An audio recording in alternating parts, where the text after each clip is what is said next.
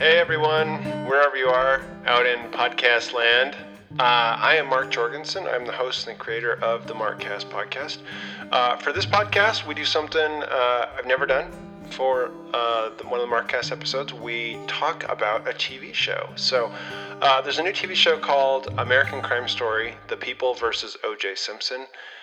So in this one, I discussed with Jared Whitley the first 5 episodes of that show. There's 10 episodes coming out, and we talk about the first half, and we're going to do another show talking about the second half. So we go in and discuss, what this show means and where we are as a society, and getting into all the different characters and the casting, and kind of go through what we both consider to be a very well done show and talk about it. So I hope you enjoy this podcast. Just a reminder, the show is on SoundCloud, iTunes, and Stitcher. If you can leave a positive review, share it with friends, wherever possible, that's very much appreciated. And any feedback, please just email me. Thanks.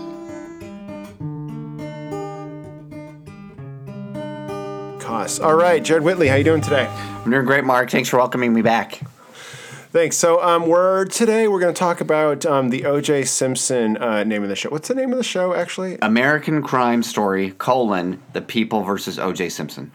So what do you think? It was 1994 or 95 when the original O.J. Simpson trial took place. I definitely remember it, watching it in school. It was a huge deal, although I was about 12 at the time, so I didn't fully get why this was such a huge deal. I knew my mom and a lot of the grown-ups cared a lot about the show, about the trial. But I didn't fully understand the broader implications of what was going on. I just knew he was famous and all that. Yeah. What do you remember? I think you and I are a little bit too young to have measured a lot of this. The thing is, my main impression from O.J. Simpson when it came out was, this is the guy in the Naked Gun movies. Yeah. That's what my family, that's what we were most familiar with. He's kind of a comedic actor. Yeah. Yeah.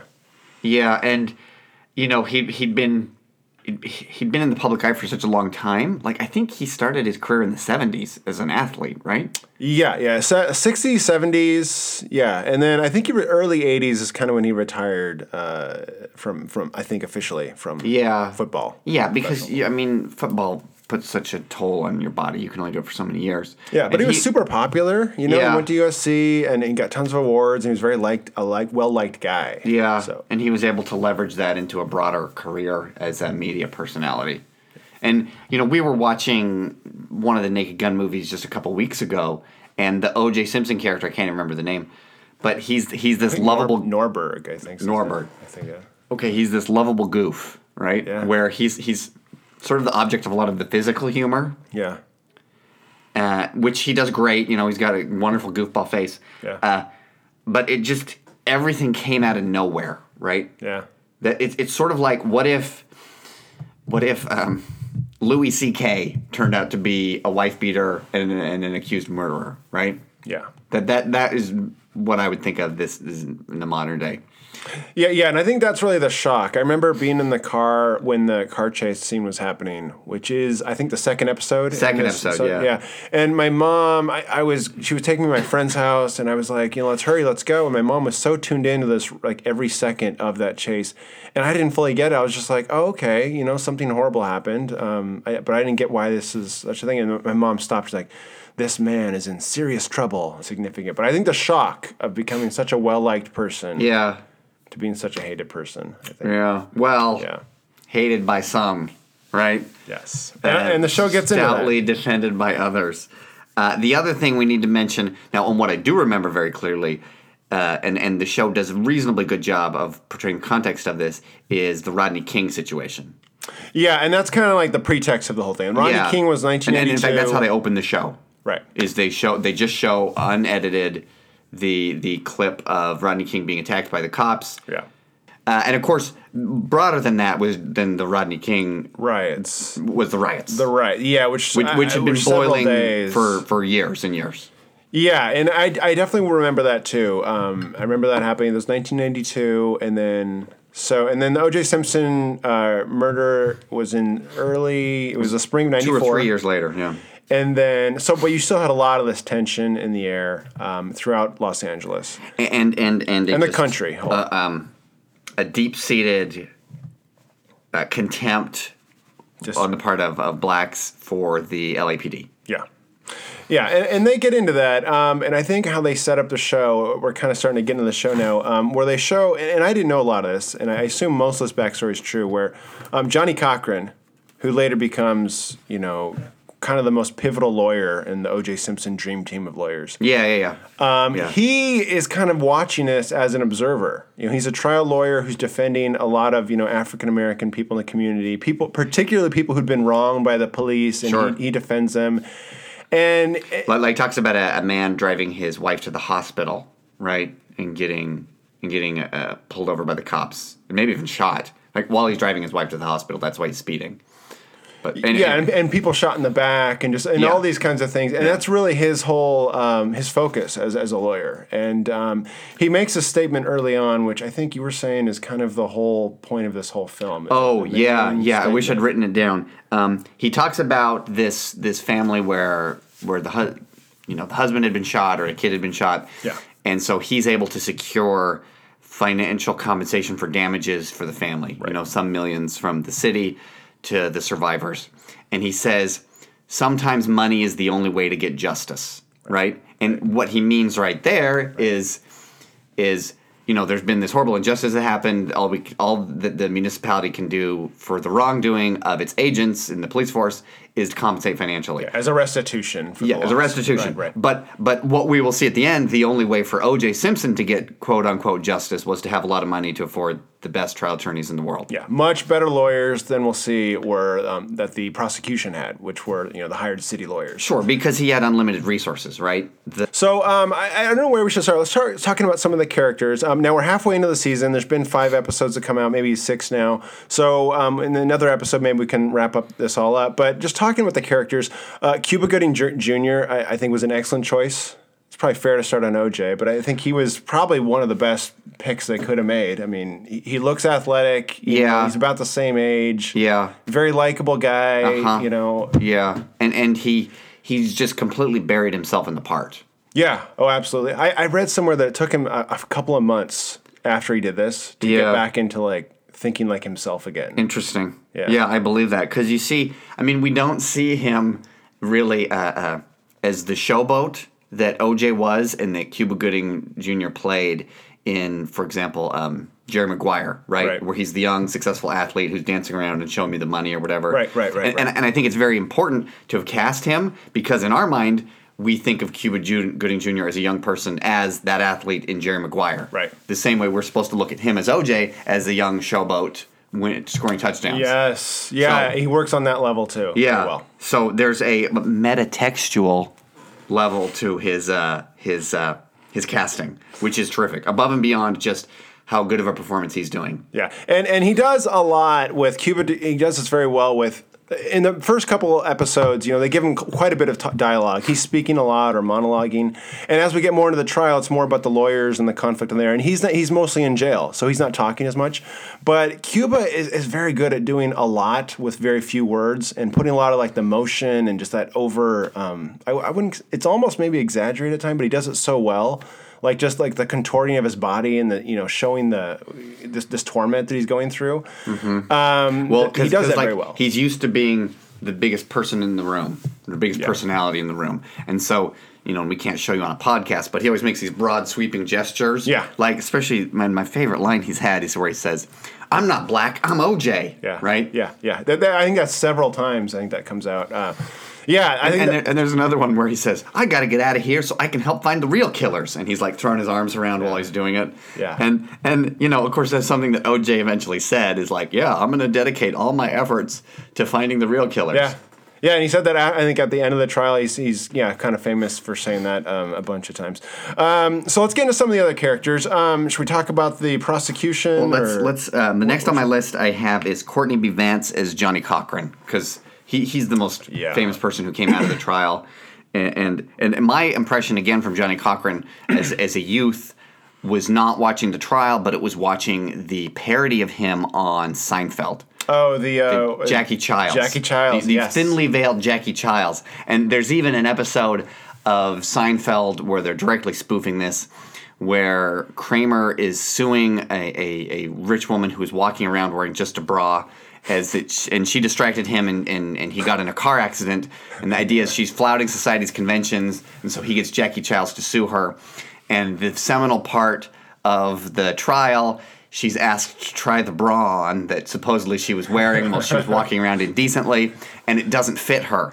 And then it says, the closing line of the episode, I don't know if this would even be funny to kids who would see this in reruns nowadays, but he says, a bra's got to fit right up against a person's skin, like a glove, right? and the parody of him is very ridiculous. It's very over the top. Yeah. And so the challenge for Courtney B. Vance is to not do that parody, to not sound anything like that. I mean, the thing that I compare it to is, Mark, did you ever see the movie W? We talked about that one. Yes. So Josh Brolin, where he was... Exactly. No, not Josh Brolin, but the actor who plays his Bush 41, James Cromwell. So, and James Cromwell is playing Bush 41 in this, and he knows he can't sound anything like the Dana Carvey parody of Bush from Saturday Night Live. Okay, yeah. He can't do anything like that at all. And so he plays the character of George H.W. Bush completely different than what's in the public's mind because he has to. Otherwise, he's a Saturday Night Live character. Right. And Courtney B. Vance does the same thing, where he moves as far away as he can from, the fast-talking. Yeah. And I think he's giving the strongest performance in the show. Yeah.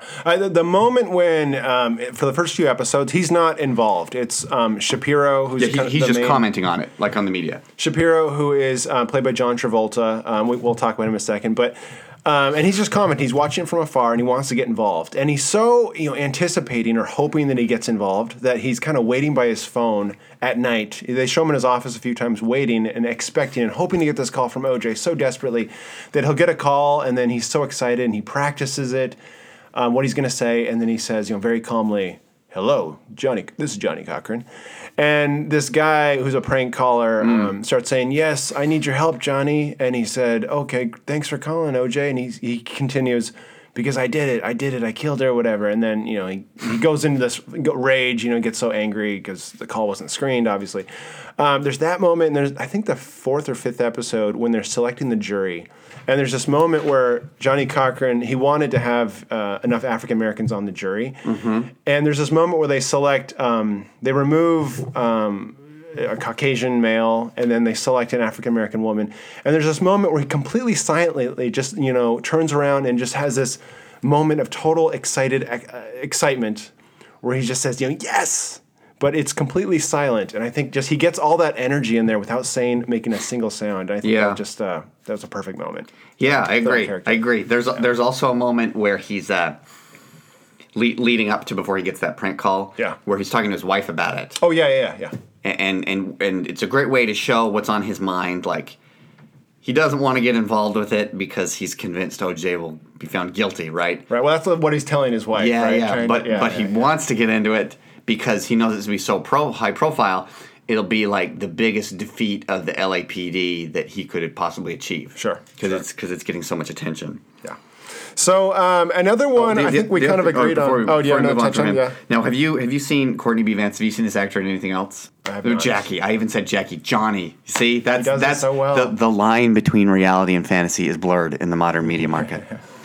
Have you seen him in anything else? No. The only other thing I remember him from is he plays like a junior officer, a naval officer on The Hunt for Red October. Oh, I don't remember. I remember that movie. So there's like two like nerdy junior officers. Okay. There's a black guy with glasses, which is him, yeah. And then there's like a white redheaded guy. Okay. And they're like the nerdy guys who figure out, this is where the Red October is. I think this is the best cadre of actors that I've seen in any TV show. Okay. And it's going to be a challenge to see which one or ones of them are going to get nominated for Best Lead Actor in the Emmys this year, and I think it has to be him. Yeah, I think FX is pretty happy with how it's turned out. Yes, that would be a good way to put it. And the timing, I mean, just with the whole Black Lives Matter and all that happening. Yeah. They started doing this a couple of years ago when they started developing the show. I mean, that wasn't really a part of, the whole media environment as much. Sure. But as they were developing it, they saw that this was kind of, really getting back into the conscious with Black Lives Matter and all those, all these, different stories. So. And then now, again, to return to my joke I made about the reality and art blending, Right. then we have like the Oscars so white issue, right? Right. So they Yes. can really hang a lantern on this issue with this TV show. Yeah. On both sides. So let's talk you wanna about, talk about John Travolta? John Travolta. Let's talk about John Travolta. I thought the first few episodes, I thought it was just a little bit Annoying? contrived, annoying, whatever. He just seemed to, but as it progresses into the other episodes, I kind of liked him. I thought he did a good job. Yeah, you know? yeah. I felt the same way, where it was kind of like biting into tinfoil. Yeah. The first episode with him, and then you realize that's what he wants you to feel. He wants you to be completely annoyed with this guy. This really privileged guy who just sees OJ as an enormous paycheck. Right. And he's always, the thing with him is he's always wanting to settle. And I wonder how much this actually holds to reality. I assume it was fairly true. Yeah. But, he wants to settle. He wants to get the payout because he figures OJ probably did it. And look, he's probably going to have to go to jail. Why don't we just settle on a manslaughter charge? OJ will get 5 years or maybe longer. There's also the impression with him that I think he doesn't want it to take any more time than it absolutely has to. Yeah. Right, and I think he just wants to settle, get the money. And there's a lot of he's like a real estate agent who wants to get the house off the market as soon as possible. Yeah, because he knows the difference between a commission check, if he works on it for 1 week or 3 weeks or 3 months, isn't really that big of a difference. So he'll just finish it off and then take a vacation to Hawaii. Yeah, and in fact he does. Which he does in the middle of the in the middle of the season. Proceedings. I think third or fourth episode he takes a vacation, and during that time they kick him out, which I thought was great. It was just kind of this whole coup while he was away.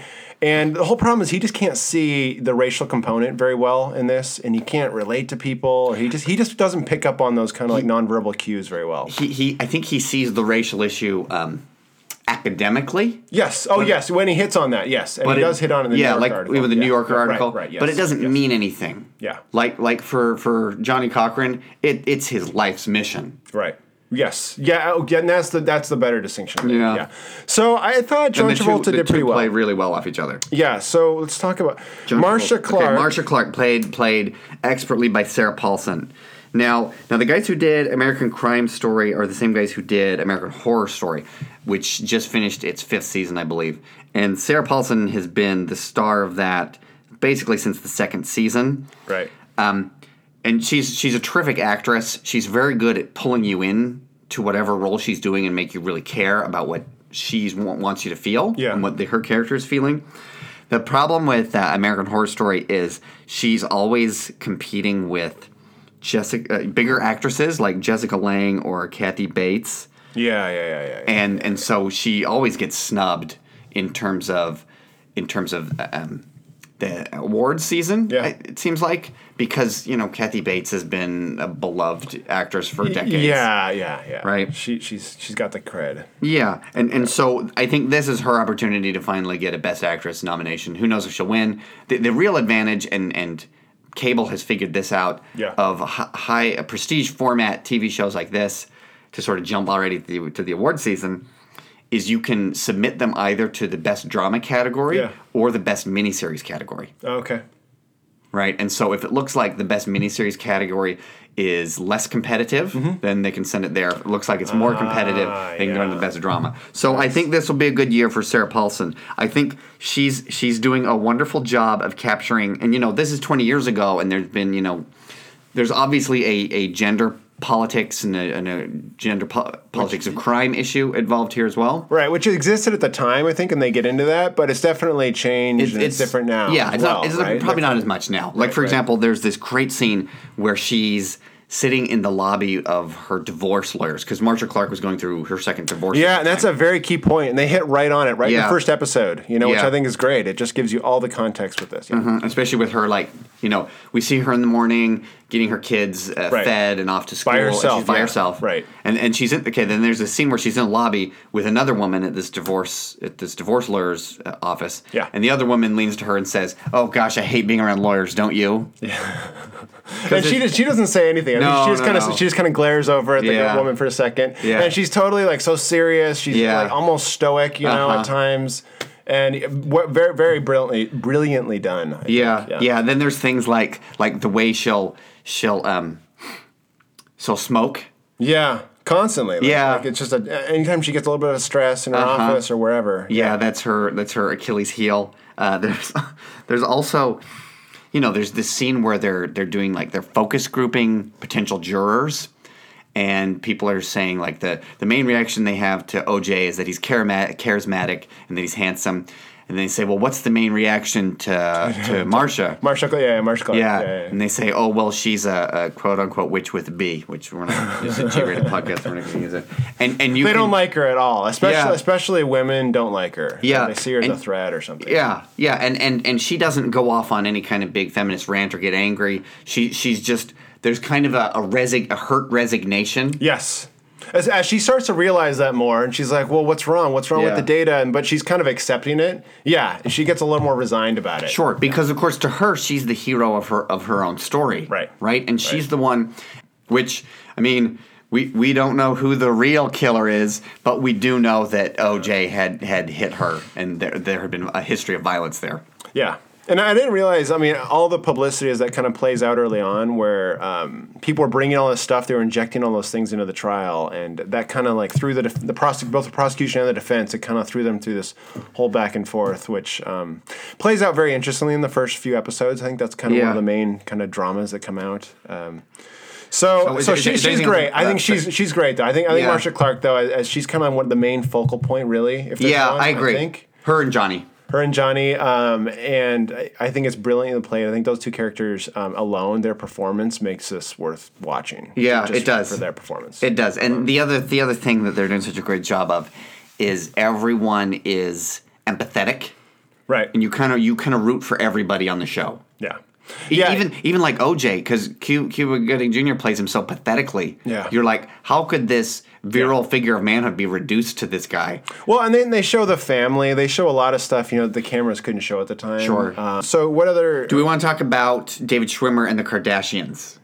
Yes. I think Schwimmer is great. Before we get into it... Or should we just talk about the Kardashians? Well, I just want to say I had no idea that there was a connection between the Kardashians and the O.J. Simpson trial. I think I read about it a year or two ago, and I was kind of like, wow, their father was like a lawyer for O.J. He was a friend and a business partner of O.J. Simpson for a number of years, like 20, 30 years, probably his oldest friend. And then they had been divorced, though. It seems like from the show they were divorced, but it was still kind of fresh. Yeah, and it was still very cordial, and they spoke, and it wasn't like there was that much bad blood in between the two of them. Yeah. So. Okay. So I can't really remember seeing David Schwimmer in anything else except Friends. Yeah. and like I know he has like, been in some other stuff. But. Jennifer Aniston and Courtney Cox were the two friends who were able to really hit the escape velocity after that show. Yeah, sure. And I think of the six of them, Jennifer Aniston is the most talented. And so it's fun to see David Schwimmer back in the public public limelight. I think he doesn't have the biggest role in the world, right? But in this one, it's quite key, though. But especially in those first few episodes. Sure. He is the friend who's kind of talking OJ off the cliff. Yeah. He's really the strongest advocate OJ has. Who's loyal to a fault. Yeah, and who believes OJ that he's innocent, at least for the first couple episodes. Yeah. And then he has this moment of his conscience where he realizes, it's very likely OJ probably did this. Yeah. And he kind of struggles internally. But ultimately, he's very loyal to his friend OJ. Yeah. Who he done. And I think playing the nice guy for him, I think it just comes off perfectly. Comes naturally. And he's old enough now where it just seems to make sense. And it's not like... You don't feel sorry for him that much, so much as like being this kind of like helpless nice guy, but sure. Who's also trying to do like the right thing as a single dad now? Yeah, as sharing. It was shared custody. Yeah. There's moments. I think the best moment I think is when they're meeting with Kim. They show the Kardashian girls. As soon as they see their father on the TV show, they go crazy like and they start spelling their name out. And I think they had. I mean. It just feels, I don't know how to describe it, but it just feels kind of surreal the way they're kind of using that to just kind of show, that's their first taste of fame. Exactly. And really kind of when they started thinking this. And there's this point of conflict. Also, sorry to interrupt you. Go ahead. The idea that, there's this whole class of, and they made a line about it, reference about it on True Detective this year, where they say, you'll become one of those California rich families who don't even remember where the money came from. Right. And there's this whole class of elites in Southern California who live this life of privilege. Right. And these kids are growing up in it. Right. And so they're kind of representative for that whole demographic, who we would get to know better in the subsequent years on reality TV show. Now, and I don't just mean the Kardashians, but like that whole idea of the and I think too, with Mercedes. I mean, if you ever, I think it's Robert Kardashian. I think that's his name. And if you go Wikipedia search him, I mean, he's got a very interesting. His family came from this like sect of Christians coming from Armenia or Turkey, I think, and they like emigrated to the U.S. You know, I think he did, or his grandparents did, because they were persecuted. And they came over, and he remained a very religious and devout person. And we see that in the show, like him holding the Bible and praying, and like, oh my gosh, how can we got to save my friend? Yeah, and I think there's a moment where OJ has a gun to his head, and he's the one who kind of talks OJ out of it initially, at least, and then the car chase scene happens, and I wasn't totally satisfied with that scene, with that whole episode. But before we move on, there's a couple more things about the Kardashians. Okay, yeah, I love the sycophantic way that he uses OJ's nickname.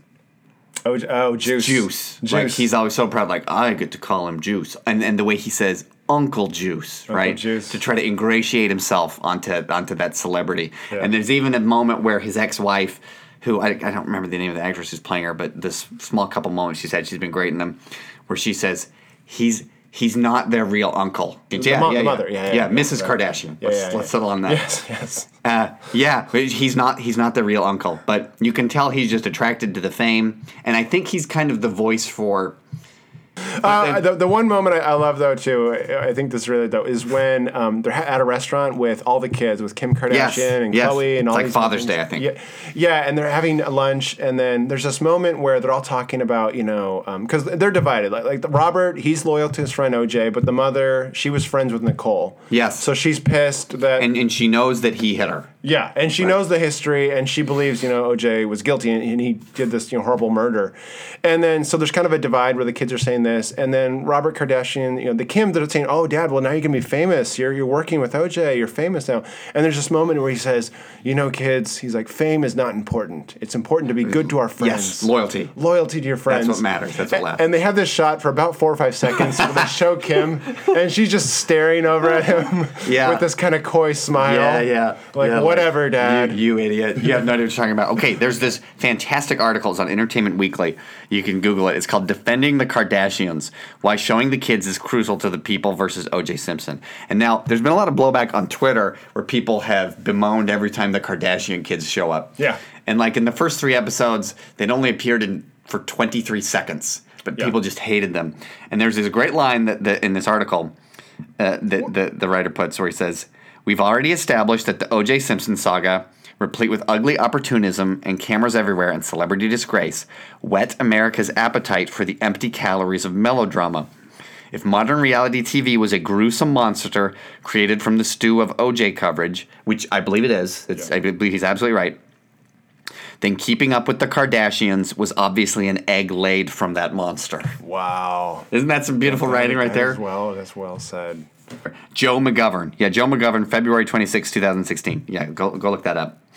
Interesting. Okay, so anything else on the Kardashians or David Schwimmer? Oh, I'm sure people will get enough. If you watch the show, you'll get your fill. Yeah. So, as far as like where the show goes, how it ends, I think it's pretty clear. They're going piece by piece. Probably in the next couple episodes, they're going to have that, if the gloves don't fit, you must acquit. Yes. They got to do that. The most famous line in all of American jurisprudence. I think it's going to be kind of hard to like maybe match the dramatization of that for what the reality was. Because we all know what happened, right? It happened 20 years ago. I remember in like when it happened in high school. Yeah. Like watching it in class. Yeah. I think anyone alive at that time, if you were teenage years or above. Yeah. Teenage years to like maybe you're 6, every age range. Yeah, and then a few years later. You saw it. Yeah, it's a very divisive issue. Anything else we want to say about this? Is that okay? Have there been any surprises so far? Well, the Kato Kaelin character. Yes, they're setting Kato Kaelin. They're setting him up to be very significant. First of all, who the heck was Kato Kaelin? So Kato Kaelin, so he was friends with him. He was an actor, an aspiring actor who did a few like kind of B movies and stuff in L.A. in the 80s. He became friends with Nicole after she had divorced with O.J. Simpson. Okay. So I think he met her at in Aspen or some ways, kind of in that party circuit. Sure. People like to party and hang out. Yeah. And he was going to live with Nicole Brown. after she was divorced, and then But there was nothing romantic between the two. He claims no. Okay. He claims they were just friends. Because they always described him as a house guest. Right. And I always saw house guest was a very pleasant term for bum. Well, and what they get into, if you look on YouTube, there's a lot of like the footage between Kato and Kaylin, and there's about 15 minutes of it, the questioning of him. But it's quite telling. They tried to show that really Nicole offered Kato Kaylin the chance to live with his house, like save on rent, give me $500 a month, you can stay at my house. Just because she was a little bit tight on funds, whatever. And then O.J. Simpson, who'd actually remained pretty good friends with Nicole. I think there's the 5th episode, that friend of Nicole Simpson kind of said they were the least divorced couple. Oh, yeah. Right? I think the Connie Britton character has that line. Yeah, so they were kind of coming back together and remaining in contact. It was like back and forth, even after their divorce. And O.J. Simpson was friends with Kato as well and kind of offered, well, not so much friends, but just kind of say, hey, man, well, you can stay at my place for free. As a means to kind of get him away from Nicole. Mm-hmm. And, they tried to make that point that OJ's jealousy was, to the point where, he would let people live in his house, just because he didn't want any guy near Nicole or something like that. That was the point they were trying to make. Yeah. And he was at the house when the night the murders happened. Oh, so he was. See, that actor who plays Kato Kaelin, I can't remember his name right now. Yeah. He's also on American Horror Story, and so he's one of the few other actors they brought over from that. Oh, okay. Yeah, I mean, he's interesting. He injects kind of some fun and frivolity into all of it. He does. He's not a very serious person. Sure. Or as nearly serious. So given the subject matter, I think he's kind of a welcome relief from that, I guess. Comic relief. Yeah, because you see him, and he does such a great job. I mean, he's this handsome, fit young guy who does the doofus jock so well. Yeah. And I also think he's then, if the Kardashians are the face of like the rich elite Southern California populace, he's the surfer bum dude type aspiring actor. You got your dreams, you go to LA, / surfer / waiter. Yeah. Right. / everything all into one. Mm-hmm. And any other points we want to make about this? I thought that the biggest surprise, one of the strongest scenes so far, and it kind of shamed me, and I think it was supposed to shame everyone, is the scene where Ron Goldman's family. So Ron Goldman's parents. So he was murdered that night. I think it was his dad and his sister. Right. Maybe it was his parents. I don't know. And they're confronting defense attorney Marsha Clark. Yes. Assistant district attorney. Assistant district attorney. Yeah. Okay. Yeah, and they're confronting her with the fact that, quote, Ron is a footnote to his own murder, right? Yeah. And he's saying, the dad is saying, all these people don't care that my son was killed and he was a good person and they're making fun of him. Whenever they bring him up, they just make fun of him. Like that he owned tanning salons or whatever. Right. And Marsha realizes, oh crap, I'd forgotten about him too.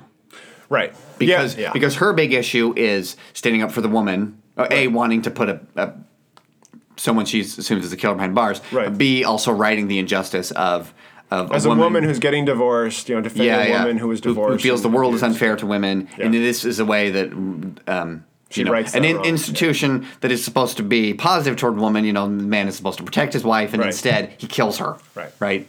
And in doing that, she kind of overlooks that, hey, there was this other perfectly innocent guy who was killed in this as a consequence. Wrong place at the wrong time. Who, with all the media attention showered on the OJ and Nicole, was kind of just in the background. It's kind of, there was this other guy who was also killed, and and they try to make the point he was a really good guy. Yeah, he didn't drink, he didn't do drugs, he was like a fitness, wellness. Yeah, that was interesting. So, anyways, we'll do another show, kind of wrapping this up. I think the first 5 once episodes. the show finishes. Yeah, it's pretty awesome. I think they're worth watching, and you'll enjoy it. Yeah, I think it's terrific. It's the new, for me, it's the new Mad Men or Game of Thrones, where I have to watch it as soon as possibly can.